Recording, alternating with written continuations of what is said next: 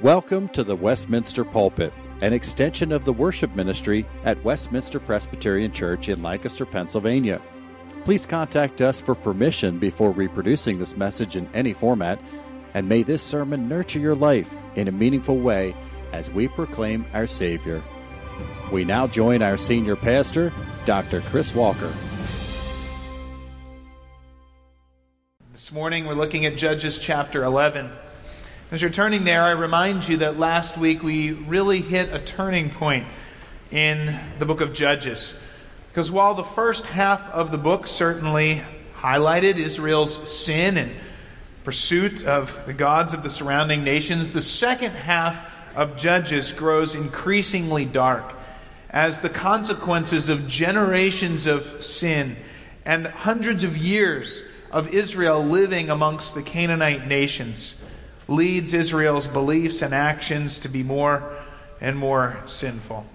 Last week, as a result of their sin, we saw that the Lord handed Israel over to the nations, to the Ammonites in the east and the Philistines to the west, and then the Lord refused to simply show up and save Israel at their first request. And yet, despite that response from the Lord is merciful. And this week and in the coming weeks, we'll see him use even two questionable characters to save Israel from the Ammonites and the Philistines through Jephthah this week and Samson in the weeks to come. But today we focus on Jephthah, and I want to read Judges chapter 11 together. We'll briefly refer to chapter 12 as well, but we'll just read chapter 11. So follow along as we read God's word this morning. Now Jephthah the Gileadite was a mighty warrior, but he was the son of a prostitute.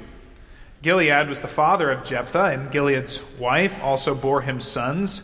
And when his wife's sons grew up, they drove Jephthah out, and said to him, "You shall not have an inheritance in our father's house, for you are the son of another woman." Then Jephthah fled from his brothers and lived in the land of Tob, and worthless fellows collected around Jephthah and went out with him. After a time, the Ammonites again made war against Israel. And when the Ammonites made war against Israel, the elders of Gilead went to bring Jephthah from the land of Tob.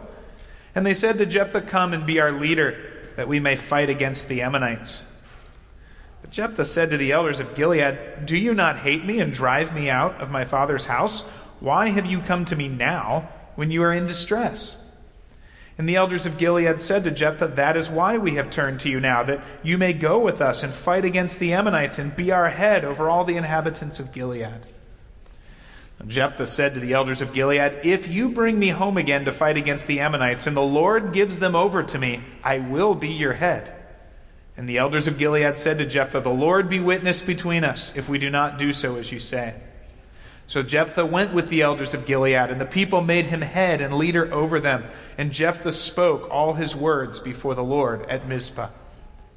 Then Jephthah sent messengers to the king of the Ammonites and said, "What do you have against me, that you have come out to fight against my land?" And the king of the Ammonites answered the messengers of Jephthah, "Because Israel, on coming up from Egypt, took away my land from the Arnon to the Jabbok and to the Jordan. Now therefore restore it peaceably." Jephthah again sent messengers to the king of the Ammonites, and he said to him, "Thus said Jephthah, Israel did not take away the land of Moab or the land of the Ammonites. But when they came up from Egypt, Israel went through the wilderness to the Red Sea and came to Kadesh. Israel then sent messengers to the king of Edom, saying, 'Please let us pass through your land.' But the king of Edom would not listen. And they sent also to the king of Moab, but he would not consent. So Israel remained at Kadesh. Then they journeyed through the wilderness and went around the land of Edom and the land of Moab, and arrived at the east side of the land of Moab and camped on the other side of the Arnon. But they did not enter the territory of Moab, for the Arnon was the boundary of Moab. Israel then sent messengers to Sihon, king of the Amorites, king of Heshbon, and Israel said to him, 'Please, let us pass through your land to our country.' But Sihon did not trust Israel to pass through his territory, so Sihon gathered all his people together and encamped at Jahaz and fought with Israel. And the Lord, the God of Israel, gave Sihon and all his people into the hand of Israel, and they defeated them.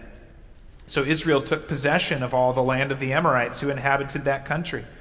And they took possession of all the territory of the Amorites, from the Arnon to the Jabbok, and from the wilderness to the Jordan. So then the Lord, the God of Israel, dispossessed the Amorites from before his people Israel. And are you to take possession of them? Will you not possess what Chemosh your God gives you to possess? And all that the Lord our God has dispossessed before us, we will possess. Now, are you any better than Balak, the son of Zippor, king of Moab? Did he ever contend against Israel, or did he ever go to war with them? While Israel lived in Heshbon and its villages, and in Aroer and its villages, and in all the cities that are on the banks of the Arnon 300 years, why did you not deliver them within that time? I therefore have not sinned against you, and you do me wrong by making war on me. The Lord, the judge, decide this day between the people of Israel and the people of Ammon. But the king of the Ammonites did not listen to the words of Jephthah that he sent him. Then the Spirit of the Lord was upon Jephthah, and he passed through Gilead and Manasseh, and passed on to Mizpah of Gilead, and from Mizpah of Gilead he passed on to the Ammonites. And Jephthah made a vow to the Lord, and said, If you will give the Ammonites into my hand, then whatever comes out of the doors of my house to meet me when I return in peace from the Ammonites shall be the Lord's, and I will offer it up for a burnt offering. So Jephthah crossed over to the Ammonites to fight against them, and the Lord gave them into his hand. And he struck them from Aroer to the neighborhood of Minnith, 20 cities, and as far as Abel-Keramim, with a great blow. So the Ammonites were subdued before the people of Israel. Then Jephthah came to his home at Mizpah, and behold, his daughter came out to meet him, with tambourines and with dances. She was his only child. Beside her he had neither son nor daughter. And as soon as he saw her, he tore his clothes and said, Alas, my daughter, you have brought me very low, for you have become the cause of great trouble to me. For I have opened my mouth to the Lord, and I cannot take back my vow. And she said to him, My father, you have opened your mouth to the Lord. Do to me according to what has gone out of your mouth, now that the Lord has avenged you on your enemies, on the Ammonites. So she said to her father, Let this thing be done for me. Leave me alone 2 months, that I may go up and down the mountains and weep for my virginity, I and my companions. So he said, Go. Then he sent her away for 2 months, and she departed, she and her companions, and wept for her virginity on the mountains. And at the end of 2 months she returned to her father, who did with her according to his vow that he had made. She had never known a man, and it became a custom in Israel that the daughters of Israel went year by year to lament the daughter of Jephthah, the Gileadite, 4 days in the year. Let's pray. God, this is your word. This is what happened among your people. And though it shocks us, I pray that you would use it as a warning to our hearts and to draw us near to Christ this morning. We pray it in his name. Amen. In the spring of 1992, Chris McCandless headed down the Stampede Trail in Alaska to spend the summer in the wilderness. He took with him only a 10-pound bag of rice, a guide to edible plants, and a .22 with some ammo. Now, while things all seemed to go well at first, at least according to Chris's journal, in September his body was found dead in an abandoned bus off the trail. And John Krakauer, in his investigative bestseller Into the Wild, suggests that Chris's instincts and his plans were good. What he planned could have worked out, but he made 2 wrong assumptions that did him in. First, he assumed that he could get back down the trail if anything went badly, not knowing that the little Teklanika Creek that he passed would become a raging torrent of snowmelt by June, which would trap him for the coming months. And second, Chris incorrectly assumed that since the wild potatoes he ate in the spring were good, the seeds of the plant would be edible later in the summer, not knowing they had toxins that would contribute to his death. He had good instincts and good plans, but he made 2 wrong assumptions that did him in. I think we could make a similar assessment of Jephthah this morning. Jephthah has many right instincts. His words and actions are done before the Lord, and he steps out in faith to fight Israel's enemies. But in the face of Jephthah's right instincts, he makes a few wrong assumptions, demonstrating that his understanding of the Lord is shaped more by the culture and the nations around him than by the Word of God. And in the face of these right instincts, his wrong assumptions lead to his downfall. A downfall that takes place in this story that traces the good, the bad, and the ugly. And I want to follow that outline, the good, the bad, and the ugly, as we work through this text this morning. So let's start with the good, which largely takes up verses 1 through 29, where we see Jephthah's instincts to trust the Lord and act before him. We see it in Jephthah's response to the leaders of Gilead. Jephthah, we learn, like Abimelech before him, was the son of a prostitute, and so his brothers kicked him out. But unlike Abimelech, Jephthah hatches no plot to take over. Rather, he goes to the land of Tob, beyond the boundaries of Israel, where he gathers worthless fellows around him and demonstrates enough strength and leadership that when the Ammonites press Gilead, the elders come out to ask Jephthah to be their leader. Now, Jephthah seems a bit skeptical of their response. He says, look, you've kicked me out. You've hated me. You're going to come to me now when you're in trouble? Sounds a lot like the Lord's response in chapter 10, didn't it? I've saved you again and again, and you're going to come cry for me after all this rejection? But after some negotiation and discussion, Jephthah agrees to lead Gilead with the assurance that he will be accepted and recognized as Gilead's leader after the battle. And while the leaders of Gilead seem to have no thought for the Lord whatsoever, they don't pursue the Lord, they don't go to the Lord in prayer, they don't seek the Lord's guidance, Jephthah appears to hold everything before the Lord. He says in verse 9 that he will defeat the Ammonites if the Lord gives them over to him. And in verse 11, it says that Jephthah spoke all of his words before the Lord at Mizpah. And that phrase, before the Lord, is regularly used in the Scripture in the Old Testament to indicate that a person is acting in the presence of the Lord and acknowledges the Lord's authority over what is happening. We continue then to get a good impression of Jephthah in his exchange with the king of the Ammonites in verses 12 through 28. Jephthah challenges the Ammonite king, and he writes an impressive response to the king's claims, demonstrating himself to be a capable and well-informed lawyer, establishing the innocence of Israel and its history. Of course, the Ammonite king ignores Jephthah's argument, but we would expect nothing less from a king who's just out for a land grab. But notice, and here's what I want us to notice in this passage, notice the detailed and accurate history of Israel's movements that Jephthah clearly knows well. 300 years may have passed since the Exodus. Generations of Israelites may have rejected the Lord in favor of idols, but it is not because they did not know the Lord or what he had done. There is still a detailed knowledge of the Lord in Israel over these generations. Notice also not only Jephthah's knowledge of the Lord's salvation, but notice how Jephthah acknowledges the Lord himself. In verses 21 to 25, Jephthah clearly says that the Lord, the God of Israel, gave them this land, and their right to the land rests on his power and his provision. Jephthah says he saved us from Egypt. He gave us this land, and we live here by his will. In verse 27, Jephthah goes further to declare that if Ammon does attack Israel, the Lord is judge. That is who he is. And the Lord will decide who is in the right. And so we see in Jephthah's words the right instincts as he talks correctly about who God is, the judge, the sovereign one.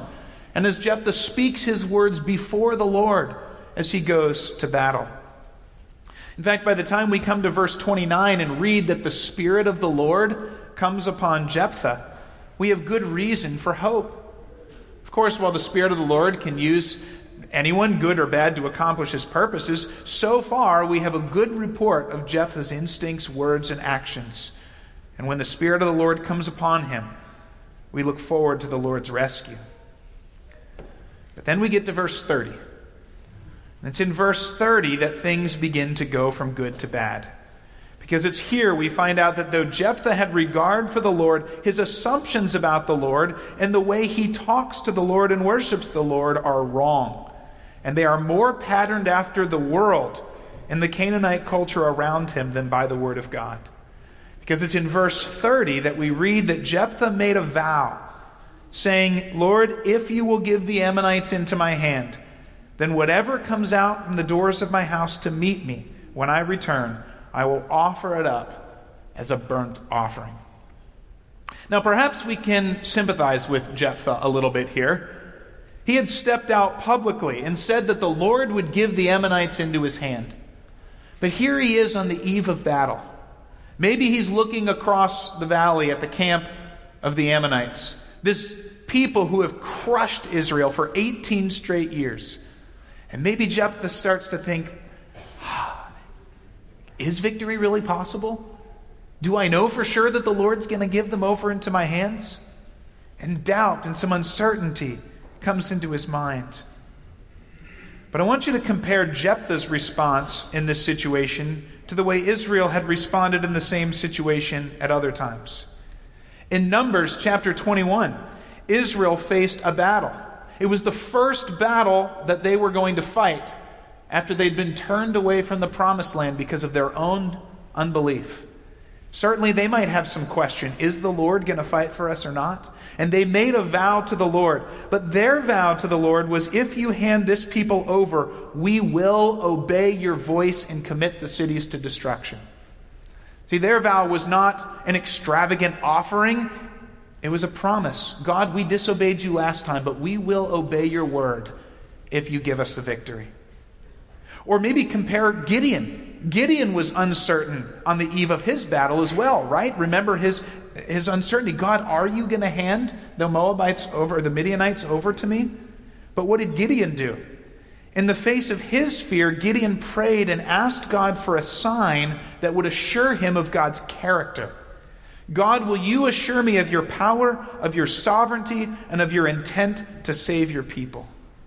And God gladly and graciously answered that prayer, giving him the sign of the fleeces and also of the dream of the Midianite soldier, which comforted Gideon. Jephthah does not do either of these.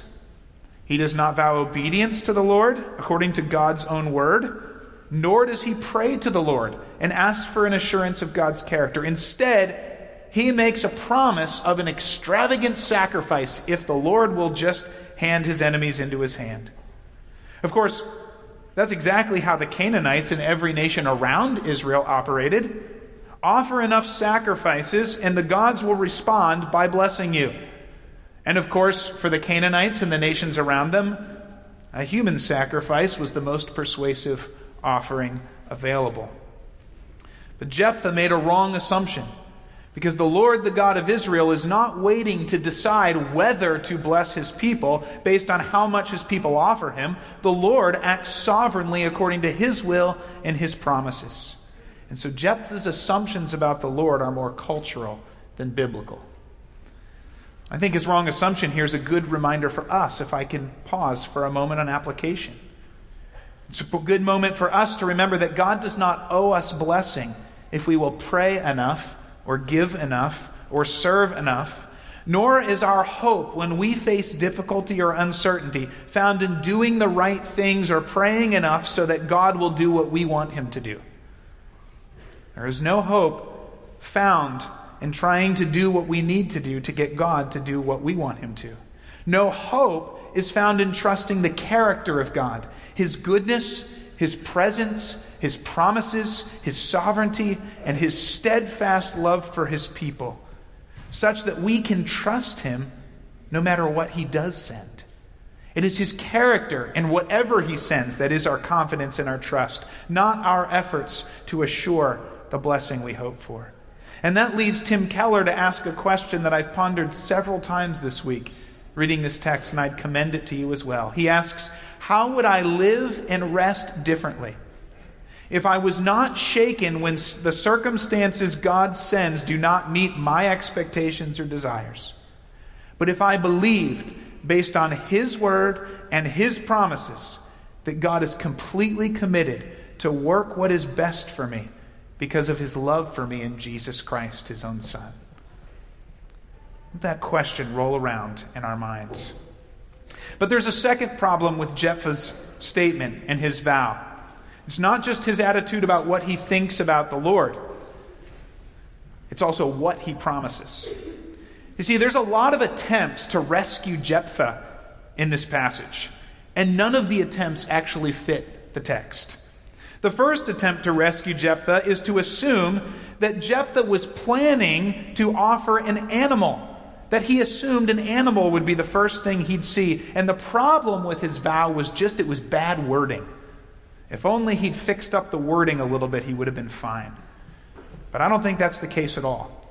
I agree with all four commentators I consulted in thinking that the text and the context make it clear that Jephthah intended a human sacrifice right from the beginning. To begin, we know that the Lord knows the heart. If Jephthah had clearly and from the beginning intended an animal, he wouldn't have seen his daughter and assumed, I've got to sacrifice my daughter. In fact, in Leviticus 5, verses 4 and 5, the Lord provides a way out if someone makes a rash vow that would lead to evil. When they realize it would lead to evil, they can redeem it and be forgiven. But Jephthah never goes there. Why? Because I think he intended a human sacrifice in the first place. In addition, the Hebrew is almost certainly best translated, the one who comes to meet me, not whatever comes to meet me. It also fits with the phrase, whatever comes out of the house to meet me. We don't say that a cow comes out to meet you. A person comes out to meet you. And finally, the same words and syntax used in Jephthah's vow are used again in 2 Kings 3:27, when the king of Moab offers his firstborn son as a burnt sacrifice in an effort to win a battle against Israel. And so again and again, the words in the context seem to clearly indicate that Jephthah intended a human sacrifice right from the beginning, which tells us that Jephthah is thinking and acting like the Canaanites and how they think about their gods, not the way the Lord has revealed himself in his word. And so the bad of Jephthah and his vow sets the story up for the ugly in verses 34 to 40. The Lord is faithful to save Israel.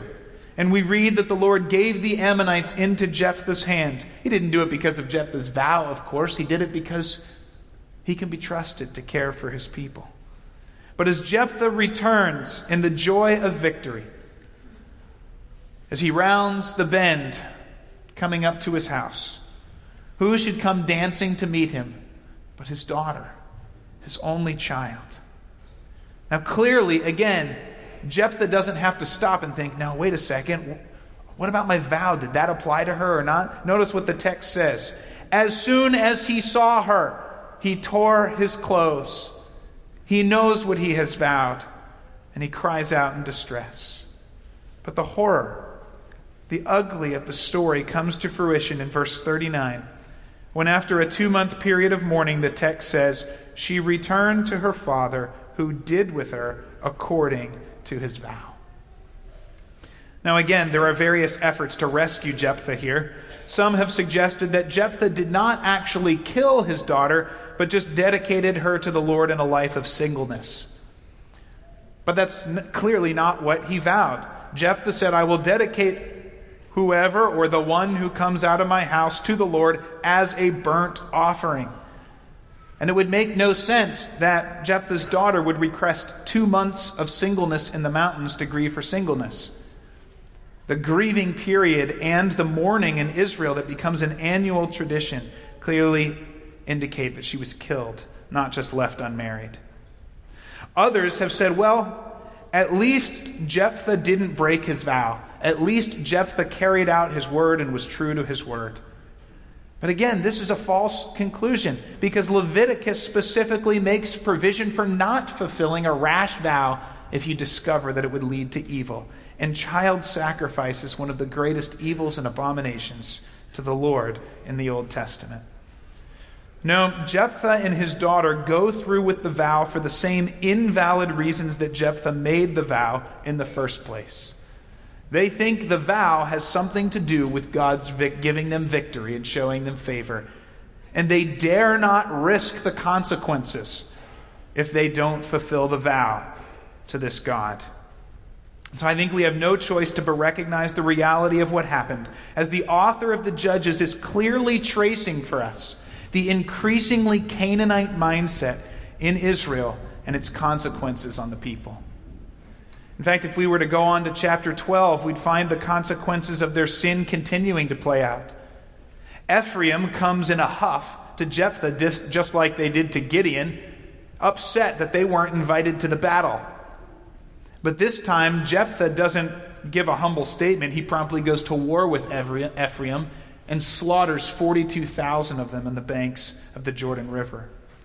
And the result is a telling assessment in chapter 12, verse 7. If you have your Bibles with you, look over at chapter 12, verse 7, where we read this: Jephthah judged Israel for 6 years and then died and was buried in Gilead. Do you notice what's missing in this statement? We've read enough stories of these judges to notice what's different. There is no statement here that the land had rest under Jephthah's leadership.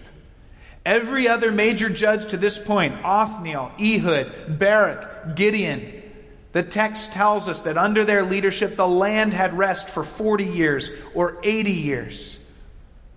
But that phrase is missing here. And in fact, never again in the book of Judges will we read that the land has rest. Rest is gone in the book of Judges from the land of Israel. Because as the sin of Israel becomes more and more pronounced, even when the Lord does mercifully provide some relief from a particular oppression, the peace and the rest that had characterized God's blessing and salvation for centuries was no longer available for his people. For what rest is really possible when our minds and our hearts and our actions are governed by the world and by sin rather than by the Word of God? So how in the end do we assess a man like Jephthah? He certainly knew that the Lord was in charge, and he certainly acted in faith to step out and fight the Ammonites. We know that from the story, but we also know that from the Bible's own assessment. Hebrews 11:32 mentions Jephthah's faith in fighting against larger enemies of Israel. But a man may genuinely trust the Lord and still be far more influenced by the culture than he even realizes, with devastating consequences. Of course, a man may also initially respond in faith, but be choked out by the influence of the world that dominates his heart, like the seed in Jesus' parable that springs up at first, but is choked out by the cares and the influence of the world. So which is Jephthah? Is he a man of genuine faith, but is so dominated by the thinking of his culture that he makes this terrible vow? Or is he a man whose faith is choked out by worldly influence? I don't know for sure. I don't know if I can make a judgment, but I do know that if we love the Lord and want to honor and obey the Lord, this story should be a warning to us. This story should be a warning to us of how easy it is for us, even if we have put our faith in Jesus, to adopt the assumptions, the expectation, the beliefs, or the actions of the people around us, the culture around us, rather than from Scripture. As Tim Keller points out, we are all mostly far more affected by our culture than we think. We believe things are normal and make sense because of the time and place we live. And we must always be asking whether those things are biblical. In fact, the church in every age and in every country throughout history has shown a tendency to adopt at least some of the unbiblical and sinful assumptions of its culture. Look throughout all history, and we see this. Kingdom, power, and Christendom wove their way into Christians' thinkings and actions in the medieval era. The culture of the American South, pre-Civil War, led Christians to support chattel slavery. The culture or cultural customs in Africa and Southeast Asia lead some Christians to continue worshiping their tribal gods or to retain parts of Hinduism or Buddhism right alongside of Christ. Progressive Christianity today worships God and talks about what Jesus did for us, but it defines God and who He is and how He wants us to act according to 21st century cultural standards of love and justice and identity, critiquing Scripture for being a product of its time and simply replacing it with the assumptions of our time. How easy is it? And if we can look throughout history and cultures that are different than us and quickly point out ways they have adopted that culture and brought it into their thinking and actions, shouldn't we be willing to ask what ways our culture may have seeped into our thinking and our actions as well? As Tim Keller says, before we point the finger at anyone else, are we willing to ask, what blind spots do I have? Where might the assumptions of our day and our age, or of our culture, or of our group that we identify with, influence my mind and my actions and my heart more than I realize? In our day and age, every single one of us needs to be on guard against the spirit of our age. Every one of us needs to be on guard against our culture's definition of love and acceptance and justice. But I wonder for our church if there are other things we also need to be on guard against, maybe that we are not as quick to ask about. For a church like ours, I wonder if at times we might slip into adopting attitudes or making decisions shaped more by Western expectations of wealth and how I should be able to spend my money, or by Republican politics, or by the priority of sports. Things that maybe we agree with, we swim in, but are they impacting our hearts more than Scripture in some ways? We need to be willing to ask these hard questions. Because as D.L. Moody said in a quote that was brought up in Sunday school this morning, a ship was made to float on the water, but if the water gets into the ship, it sinks. And as Peter reminds us in 1 Peter 4:4, our citizenship is in heaven.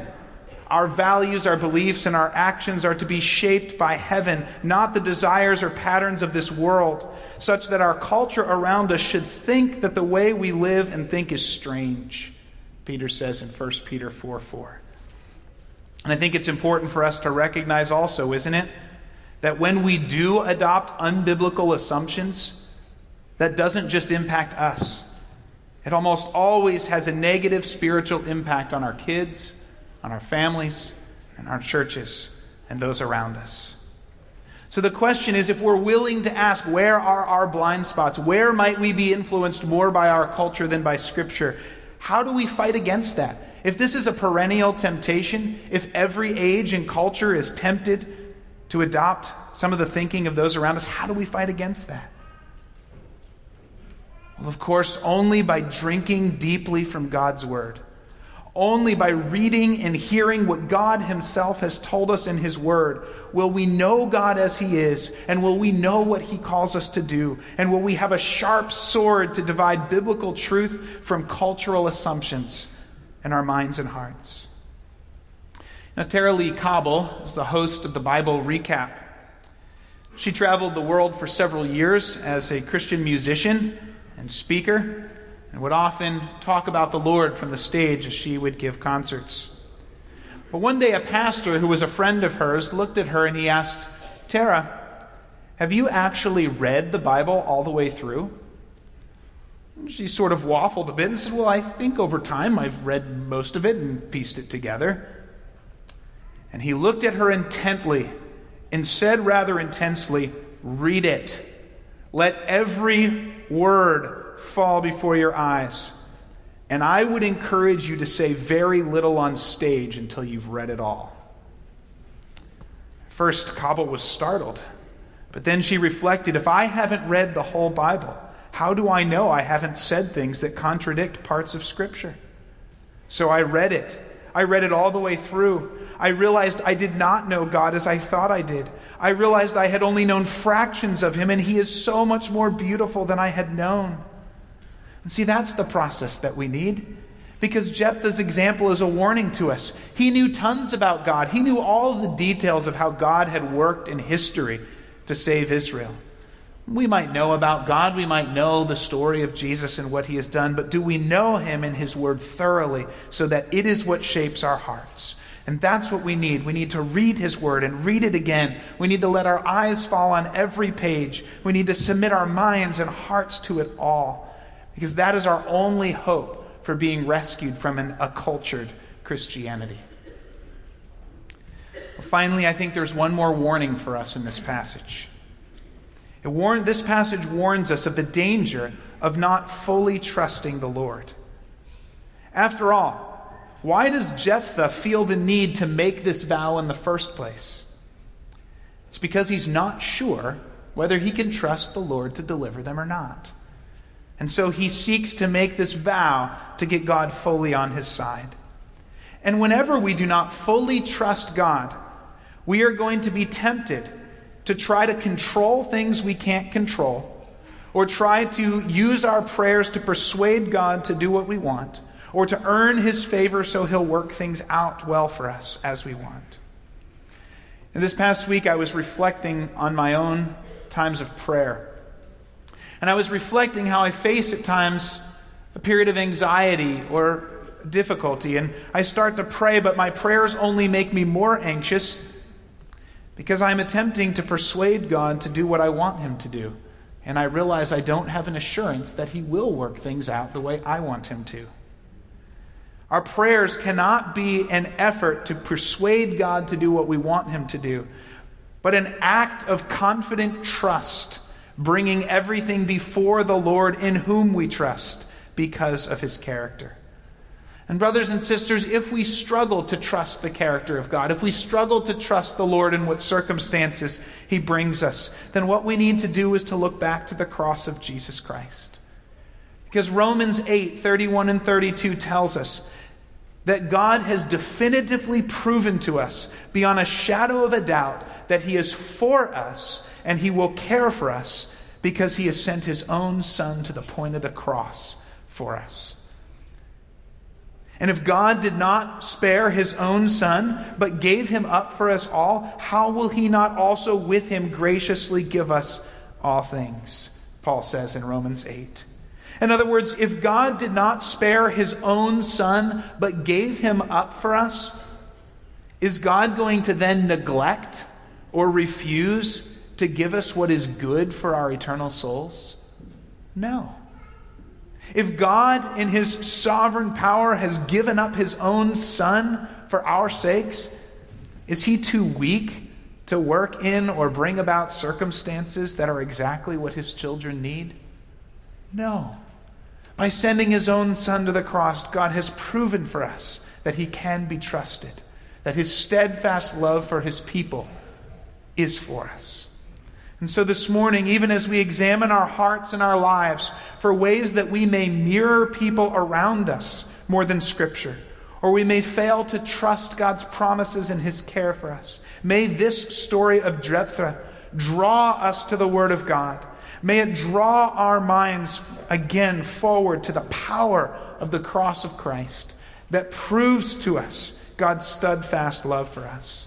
And as it accomplishes for us in the blood of Jesus, the hope of salvation we find there for anyone who will look in faith to Jesus and trust in him.